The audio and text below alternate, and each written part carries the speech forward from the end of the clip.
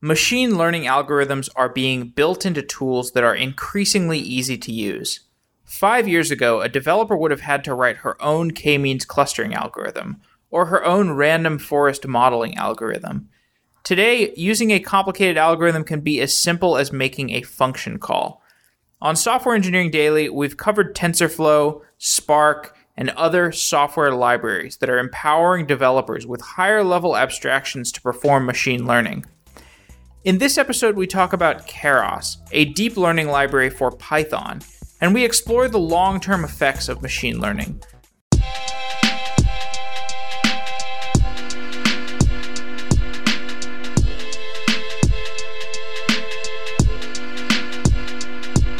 Keras is a deep learning library for Theano and TensorFlow. Francois Chollet is an engineer at Google and is the author of Keras. Francois, welcome to Software Engineering Daily. Hi, nice to be here. Very excited to do this podcast. So before we get into Keras, tell me about your background in machine learning and how you got interested in the area. So I've been doing machine learning since 2009. But more generally, I've been interested in neuroscience since I was a high school student, actually. So back to 2006. So I don't know. I was just a big sci-fi fan as a kid, and I always thought it would be cool to build robots, right? And so that got me interested in solving the problem of intelligence. Like it seems maybe a bit silly to say, but at its core, that's what it's about.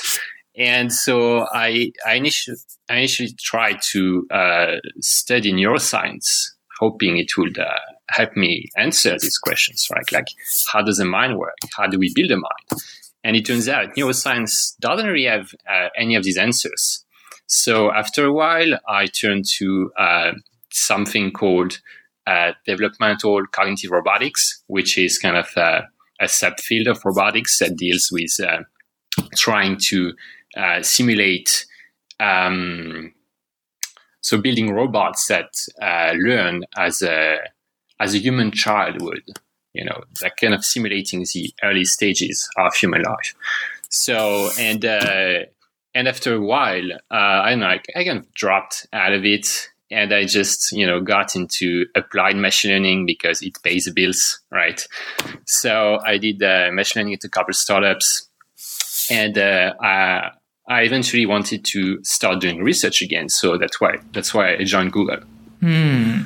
So the movement from neuroscience to machine learning is interesting to me. So was there a point at where you, because I studied biology for a while, and there was a certain point where I was like, it seems like we just don't understand biology beyond a certain level. Like, speaking about neuroscience, we can talk about how neurons work and how action potentials work, but at a certain point, we're kind of guessing. Is that the conclusion that you came to, and you wanted to move towards a more deterministic field? So my impression of neuroscience is it's just about describing, how the brain works at a very basic level, but it doesn't really explain anything. And if you just observe the brain, so the brain is, a bunch of biological processes, and these processes encode information.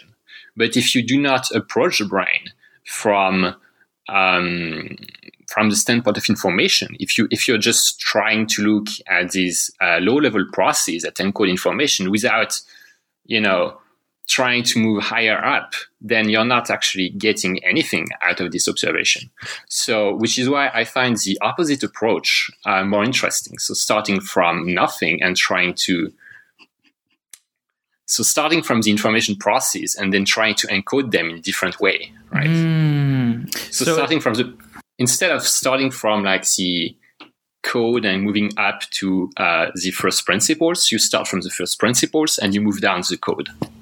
Okay, so it sounds like you don't put much esteem in the way that the human brain processes information. It's just a means to an end to the way to process information, and whether we're processing that information using our bag of water attached to some neural processing that we have biologically, or we're using a computer with CPUs, it doesn't really matter. What's important to you is the higher level informational processing strategies and components. Would you say that's correct? Yes, absolutely. So I don't think there's anything special or magical about the brain, right? It's just an information processing system. And there is no reason to believe that it's the only reasonable or, the one optimal information processing system to,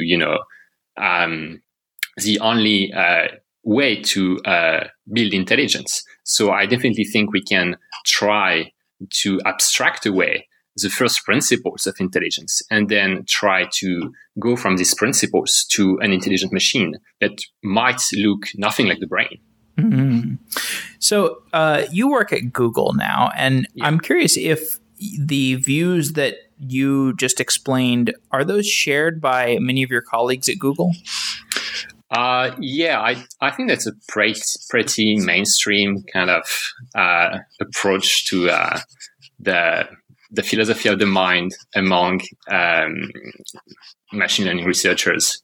That sure, it's that biology basically should only be used as a source of inspiration, but that we should not try to just copy what it's doing, right? That we should instead try to understand in a very abstract way, the principles of intelligence, and then build our own thing. So I think an analogy would be if you want to make a flying machine. So instead of observing birds and trying to build an artificial bird, instead you should try to understand the first principles of flight. So things like fluid dynamics, and then build kind of a theory, which would be in physics just fluid dynamics, and then use this theory to build a more efficient flying machine, which would be nothing like a bird, more like a plane. Sure.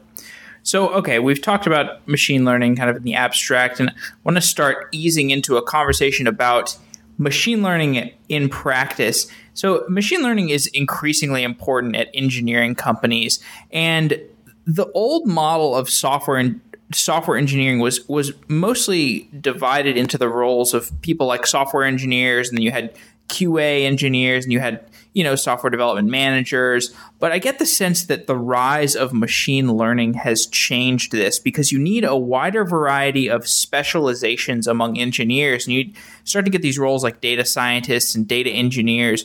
So before we start talking about Keras, the library that you've built, tell me about how you see the structure of teams in software organizations changing to accommodate the evolution of machine learning as being a critical component of an engineering organization. So I think most organizations, so specifically startups, which are the big employers of data scientists these days, they don't really get it. So people tend to put too much focus on machine learning, but it turns out, like algorithms, but it turns out if you want to solve business problems, machine learning, the machine learning part is actually a tiny part of the solution. So applied machine learning at startups and so on, it's mostly about formulating the right problem, asking the right questions, defining the right metrics that will be tied to business goals, and then collecting the right data to answer these questions and so on. And at the end of the day, the amount of time you spend actually building a machine learning problem, building a machine learning model to solve your problem is tiny compared to all these other things you have to do.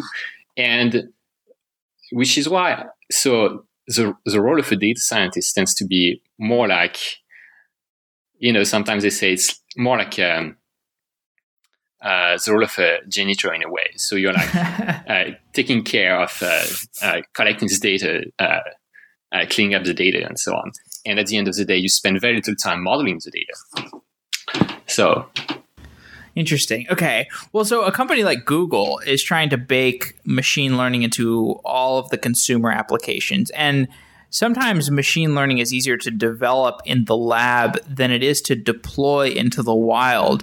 What are some best practices to deploying the machine learning models that data scientists develop to production systems? Best practices. Well,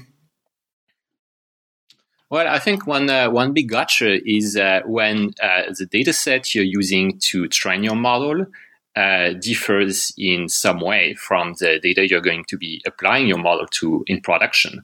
So it can happen a lot. So especially if you have seasonal data, like imagine that you want to predict ad clicks and you collect data for 1 quarter, and then you build a model, and then you apply it to the next quarter, and the results might be completely wrong, right? And another example is if you're trying to predict fraud, for instance. So you look at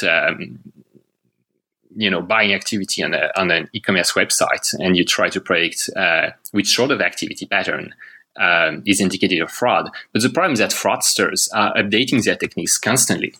So if you train a model at a certain point in time, and then you apply it later, it's not going to work. So you have to keep your model updated, in real time, which is very difficult to do.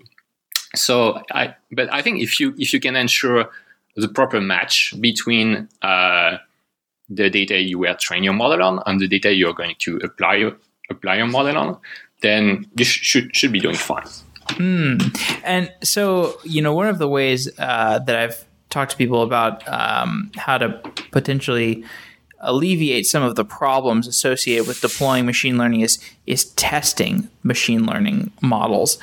Do you have any ideas for how people can test their models? Because I think of this as a difficult challenge when you're essentially trying to test against a data set that is evolving and changing over time. Yeah, so it's it's difficult, because even if you do forward testing, so basically just training your model on production data for a while, but without actually deploying your model to production, it can be very difficult to draw any conclusions to what you're seeing. So one example would be trying to predict the stock market, for instance. So which is very difficult because if you find any signal in the noise over the past 3 months, for instance, maybe somebody else is going to notice it and start arbitraging it, and then the signal is going to disappear, right? And so there's it's a difficult problem. There's no way to be sure that your model is going to work, right? Sure, no silver bullet. Yeah. Okay, interesting. Well, so I want to start easing towards a discussion of Keras, and since Keras is a deep learning library, I want to start with kind of an overview. What is deep learning? How do you define it? So deep learning is the notion that you are going to model some information space as a hierarchy of features. And this hierarchy is going to be deep, which means it's going to have more than 3 or 4 layers. So for a very long time, machine learning has been mostly shallow, which meant first a manual feature engineering step. So you take the data and you extract some handcrafted features that characterize best what you want to get from this data. And then you train a model that maps directly these handcrafted features to predictions, And deep learning replaces this model with the notion as you are going to learn your features instead of handcrafting them. And you are going to learn more than just one layer of representations. You are going to learn multiple successive layers of representations. And so which allows you to model much more complex spaces much more accurately. So would you also describe this as a movement from supervised learning where humans have to be in the loop to less supervised, like unsupervised learning? So supervised and unsupervised are terms that have a very specific meaning in machine learning. So usually it's a difference between training a model against labels and training a model that learns to reconstruct its training data instead of trying to predict some label.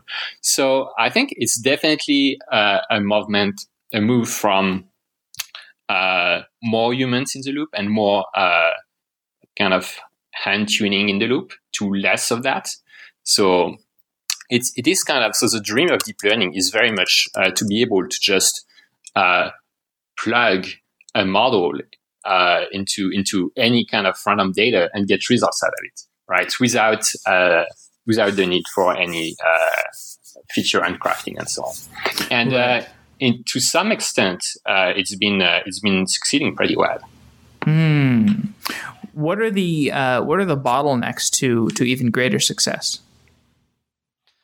So in deep learning, I think the big bottleneck is that nobody really understands why deep learning works. So deep learning is it's a very practical field. So we have techniques that we know work, but we don't really know why they work. And so it's kind of like alchemy, like neuroscience. It's I guess you could compare it to neuroscience.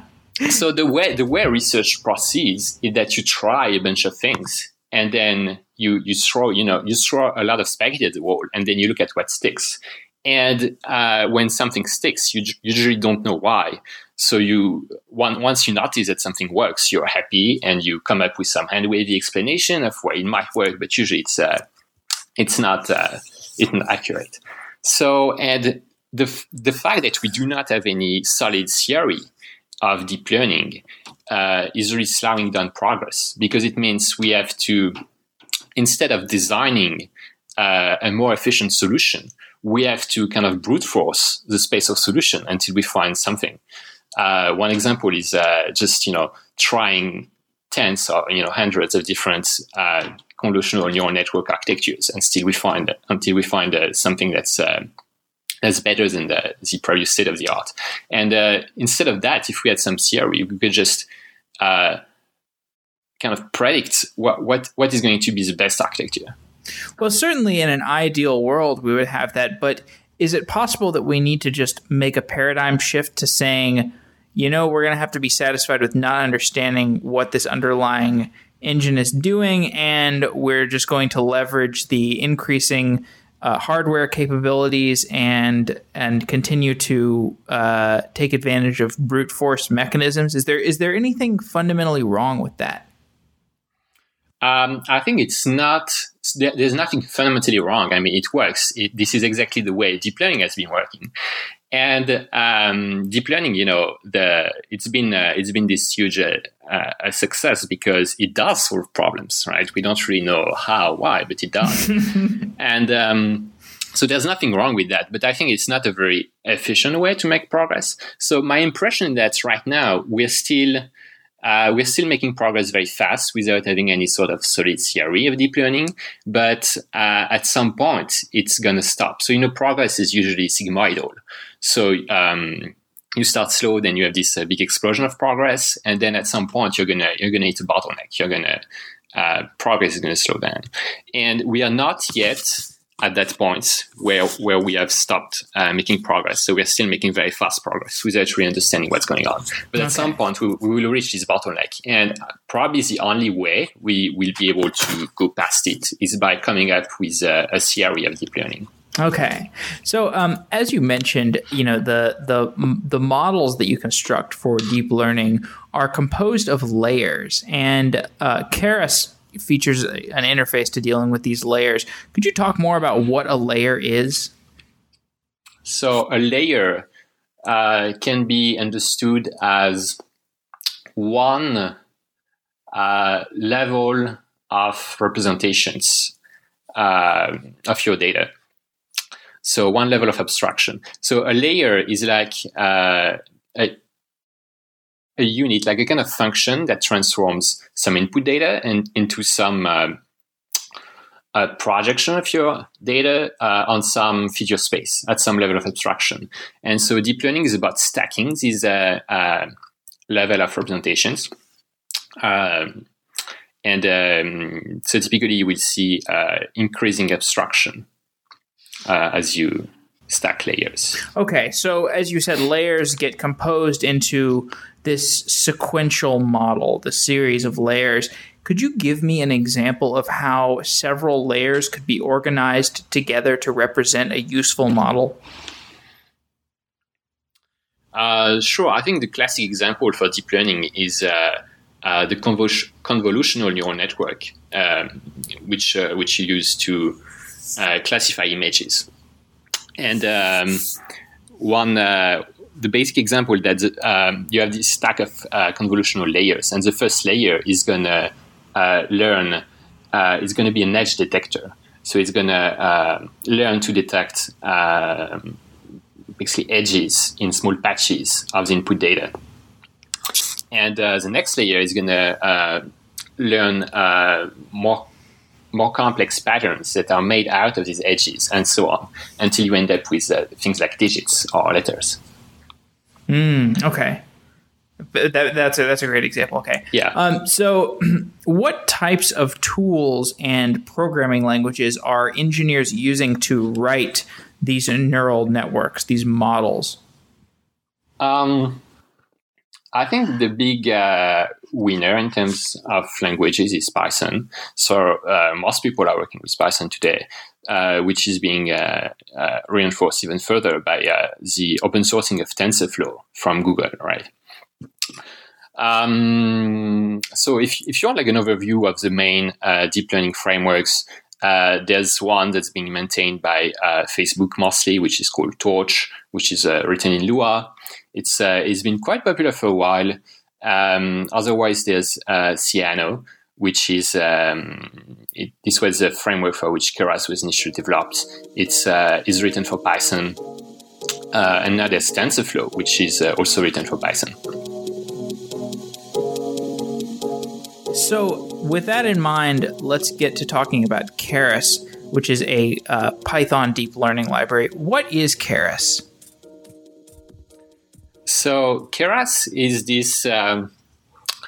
It's kind of is this very modular, very simple framework for building deep neural networks, basically.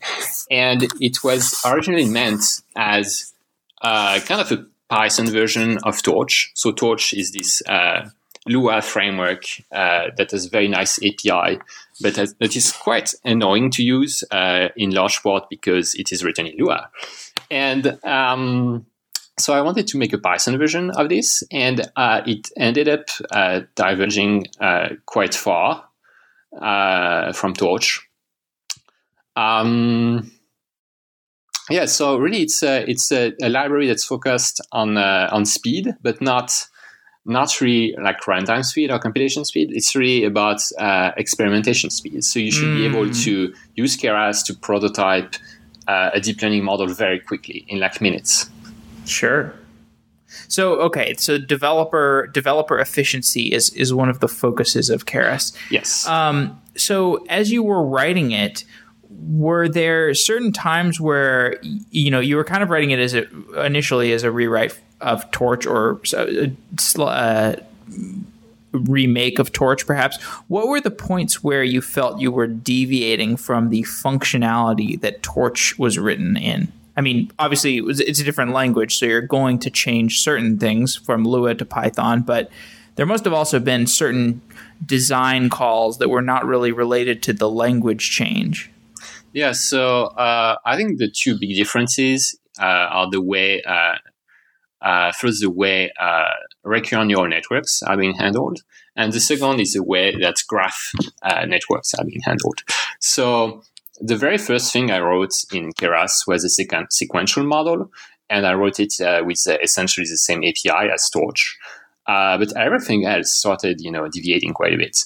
And I think one of the reasons why Keras got very popular very quickly is because it was, when it was launched, one of the only libraries for Python that had good support for recurrent neural networks.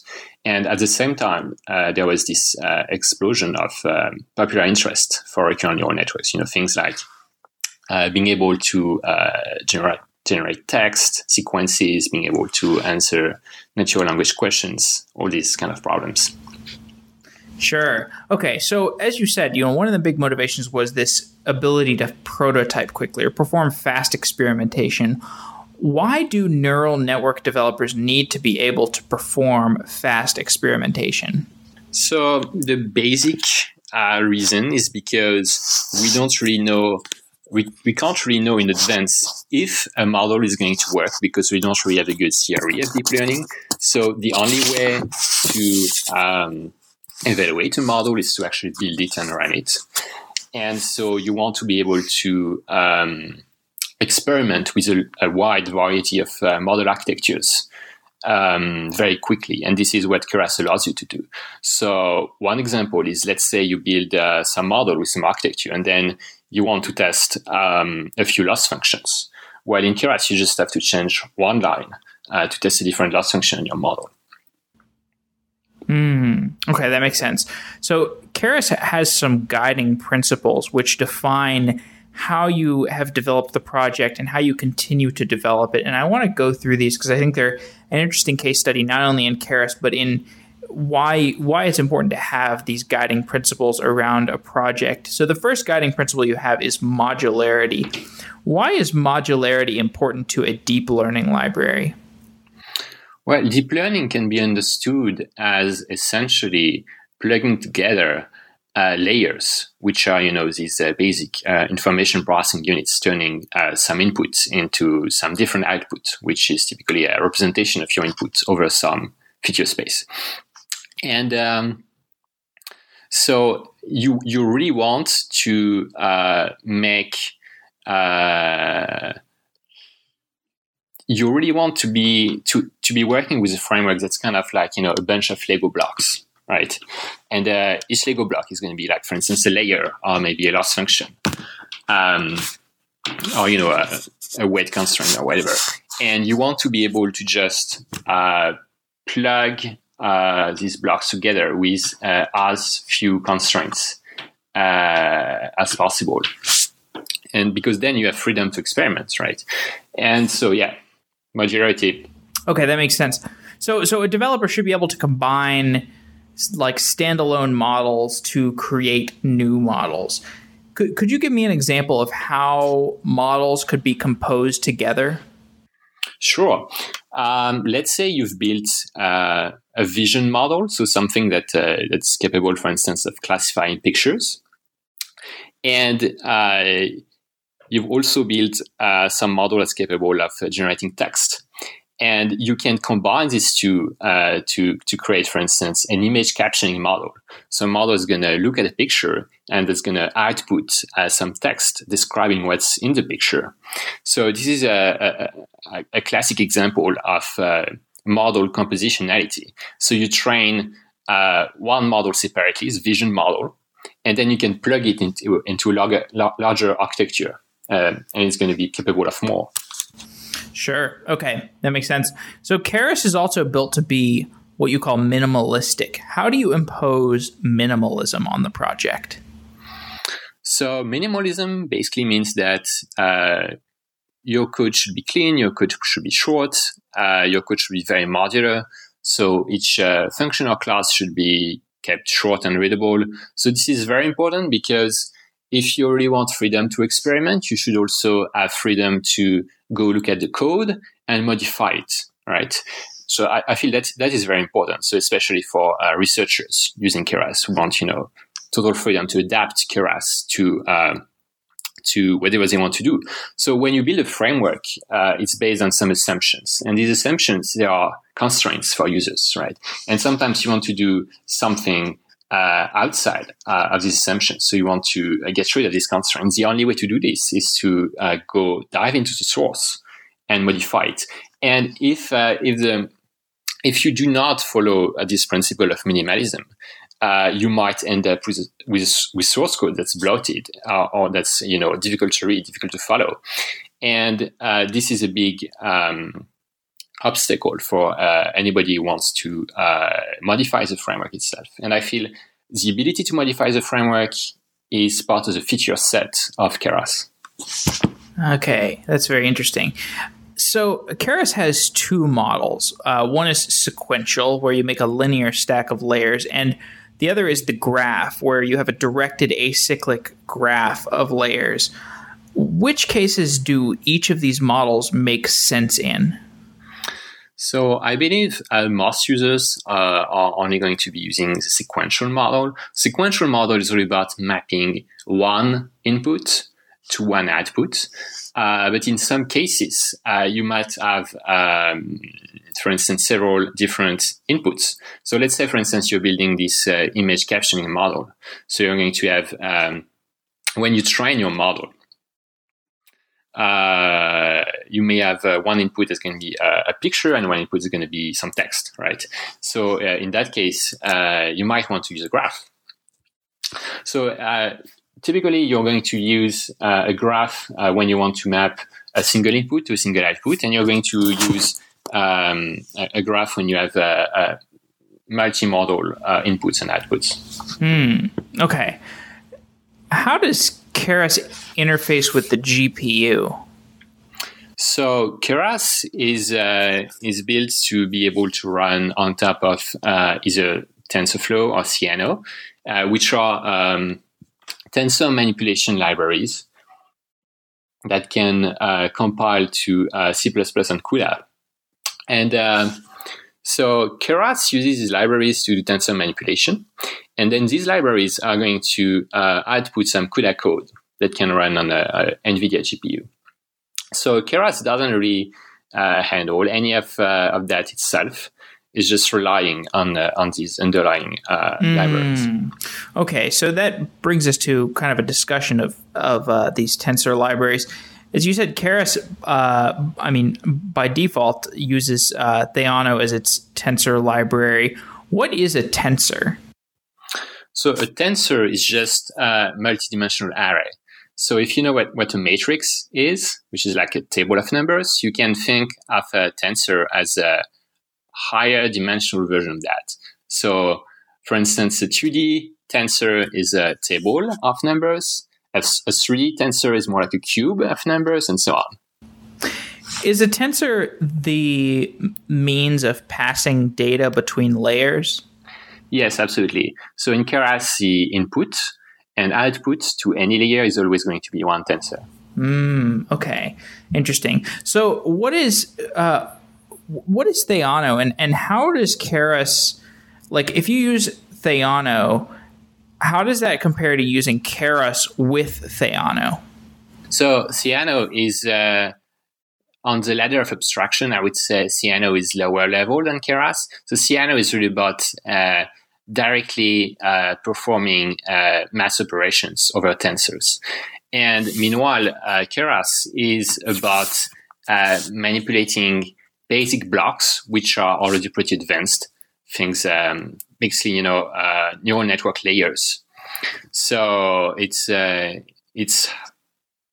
higher up on the ladder of abstraction, basically.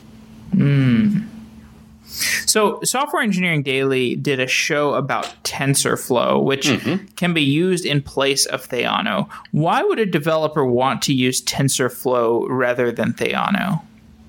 So I think currently TensorFlow might not perform as well as Theano over a number of points. So TensorFlow has some performance issues, and it does not have all of the features that Theano offer, but that's because TensorFlow is still very young, very new. It's only been released a few months ago. And I think one motivation for using TensorFlow would be that TensorFlow is backed by Google. So you have the guarantee that it's going to get better over time and probably quite fast. So I wouldn't be surprised if 1 year from now, or even, sooner, TensorFlow would have more features than Theano, specifically things like running in a distributed setting. And it might also become faster. What are your impressions of TensorFlow? I assume you read the paper. What do you like about the project, and where do you see it going? So my impression of TensorFlow is that it is like a more mature version of Theano. even though it does not yet perform at the same level because it's not quite as optimized as Cyano, but it will become, probably even better optimized in the future. So the one thing that's very interesting about TensorFlow is that it's built from the ground up to be able to run in a distributed environment.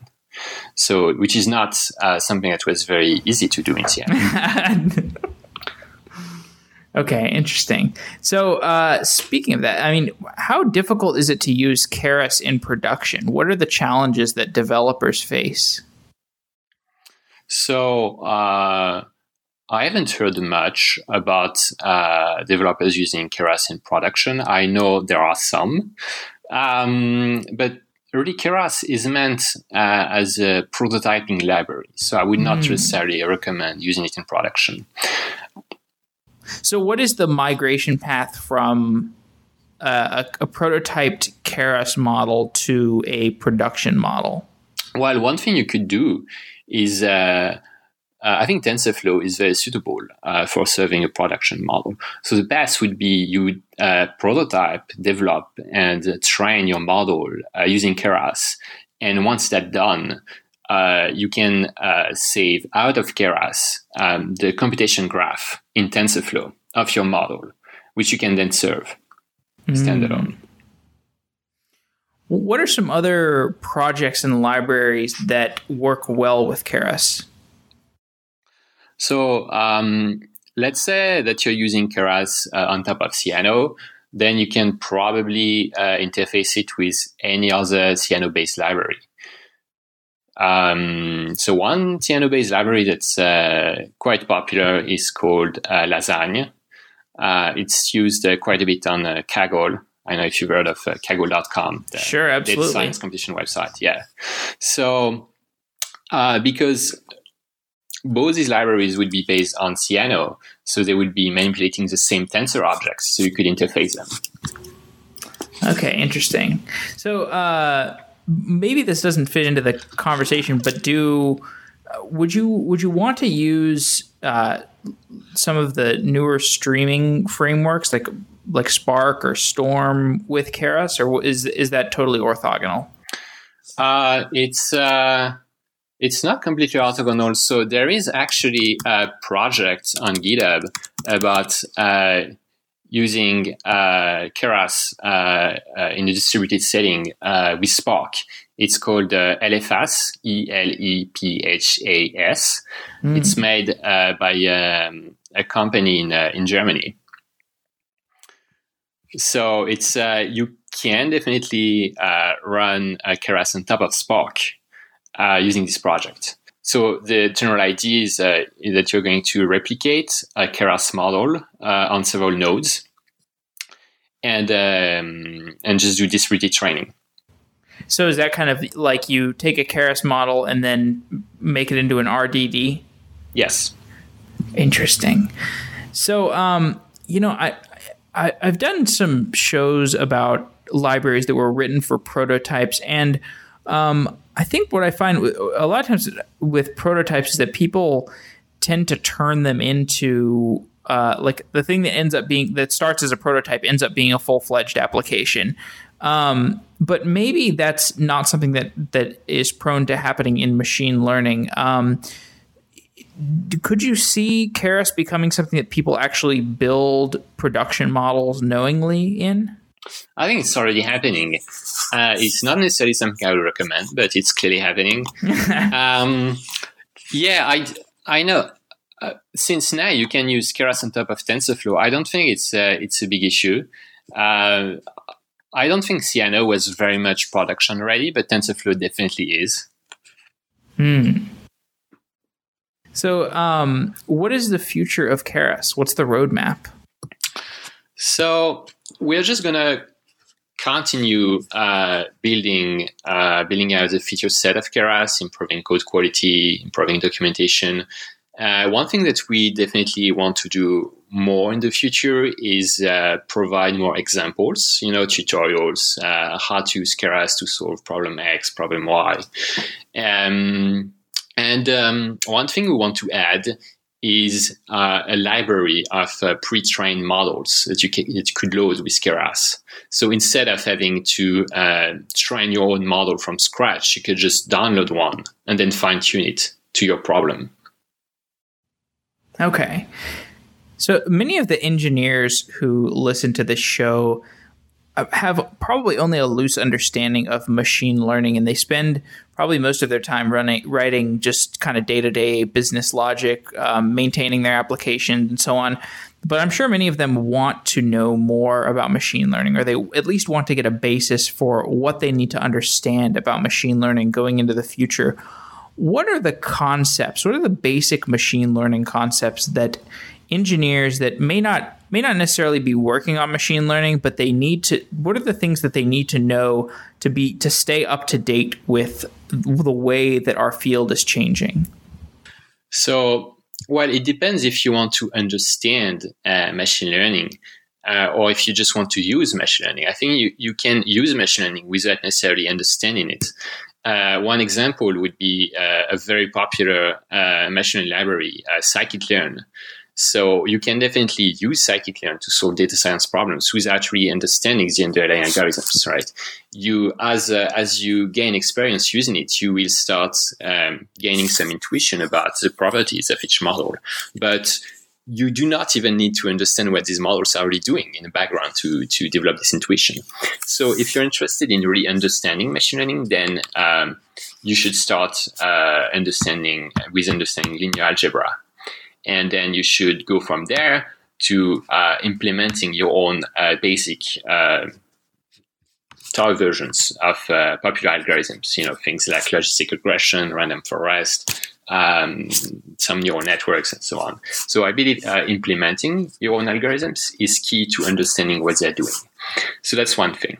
And if you just want to use machine learning to solve problems and you don't really care about understanding how it works, then the best thing to do is to use one of these very high-level, easy-to-use frameworks like scikit-learn or even Keras. You mentioned linear algebra. Why is linear algebra so important? So because what you're doing, for instance, deep learning, is just manipulating tensors. So lots of tensor multiplication and so on. And these tensors, they're encoding points in some vector space. So if you want to develop an intuition about what's going on inside your network, you definitely need to have these mental models that come from linear algebra. From your experience working on Keras, what have you learned about writing developer tools, or specifically open source developer tools? So I've learned that open source can be very frustrating sometimes. You release something and it can be very overwhelming when the project becomes popular because you get so many support requests. And one thing that you have to understand early on is you have to learn how to say no to feature requests and support requests and so on, because this is what is going to allow you to keep focus, to stay focused on making the library progress, making the project progress. And you cannot, if you start answering every support request and every feature request, is going to take all your time and is going to destroy the project ultimately. So we talked a bit about the TensorFlow paper. There's another paper that came out of Google somewhat recently about machine learning called Machine Learning, the High Interest Credit Card of Technical Debt. Did you read that one also, yeah. I'm assuming? Yes. What's your take on that paper? What do you think about it? So it points out a very important problem, which is that when you are introducing a machine learning model in production, it introduces lots of dependencies, some of them not immediately obvious. So things like the data the model was trained on and so on. And so I think we are starting to develop some best practices for dealing with machine learning models in production over the long term. But because it's still very new, the field is still very much in its infancy. I would say, the field of production machine learning engineering. What are from I don't know if you've been following or if you followed what came out of NIPS, but I'm assuming you followed that as well. Was there anything that excited you that came out of that conference? In general, I would say you can see several trends that are quite interesting. So things like the fact that we are still making basically exponential progress on all fronts. So we still have not reached this bottleneck of progress that we are probably going to hit in the next few years. So one thing that's interesting to notice is how models are getting bigger and deeper. So we're still in this like Cambrian explosion of model architectures. Why do we assume that we're going to hit a bottleneck? I don't think everybody assumes it. I do. Simply because we've been making so much progress so fast, it cannot possibly last forever. Well, it's without precedent, that's for sure. Yeah, so usually if you look at the progress of science over time, it tends to, you have kind of sigmoidal patterns. So some group of people make some important discoveries, and then following these discoveries, you have like very, very fast progress until you've kind of exhausted the space of potential discoveries that were made possible by the initial discovery, right? And in deep learning, the initial discovery was the realization that, yes, it was possible to train very deep models and bypass, the big problems we had with this at first, so things like vanishing gradients. And once we realized that, and once we developed a few techniques to do that, everything started going very fast. But at some point, we will reach the limitations. We will reach the limits of deep learning as we understand it today, and we will need a new formulation of deep learning, maybe. Okay, so play devil's advocate against yourself for a moment and assume that we are not going to hit some sort of bottleneck. Like, what if assume machine learning is this, this different kind of science, and the success and progress just continues.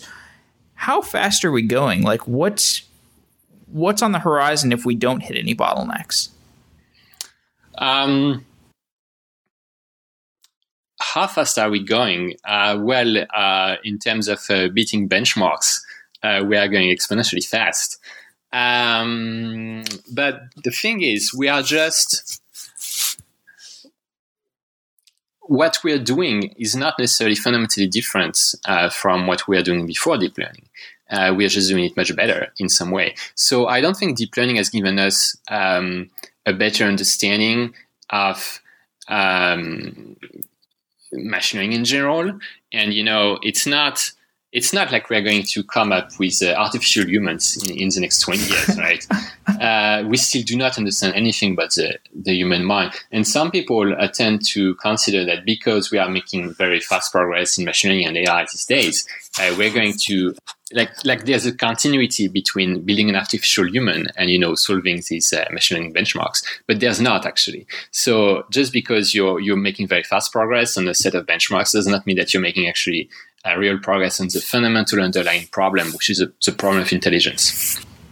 Well, the whole Kurzweilian science behind this, or his hypothesis, is that we wouldn't be asymptoting towards anything that looks like a human anyway, because whatever is the highest order of artificial intelligence operates much differently than a human would. I mean, that kind of takes us back to the root of our conversation. I mean, if we think about the hardware that the human is built on, then it's not it's different than the hardware that we're building these other first principles on. So I don't know what the implications of that are, but I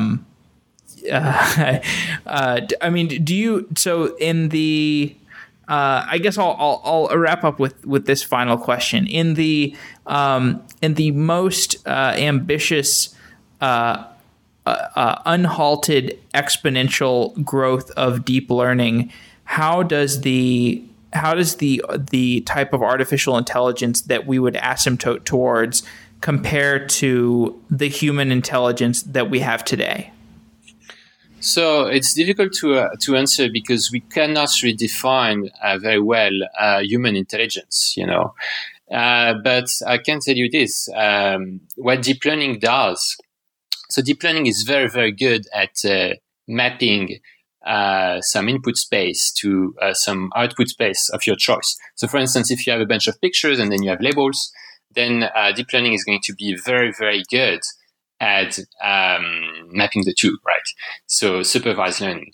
And but it cannot really do much else at the end of the day. So deep learning is just a very clever way of optimizing a loss function. So wherever you can define a loss function, which is basically going to be this relationship between your input and your output, then deep learning will give you a solution.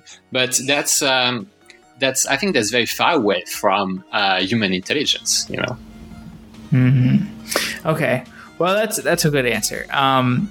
Francois Chollet, thanks for coming on to Software Engineering Daily. It's been super interesting talking to you about deep learning and Keras, and I'll be following your work closely. Yep, thank you for having me.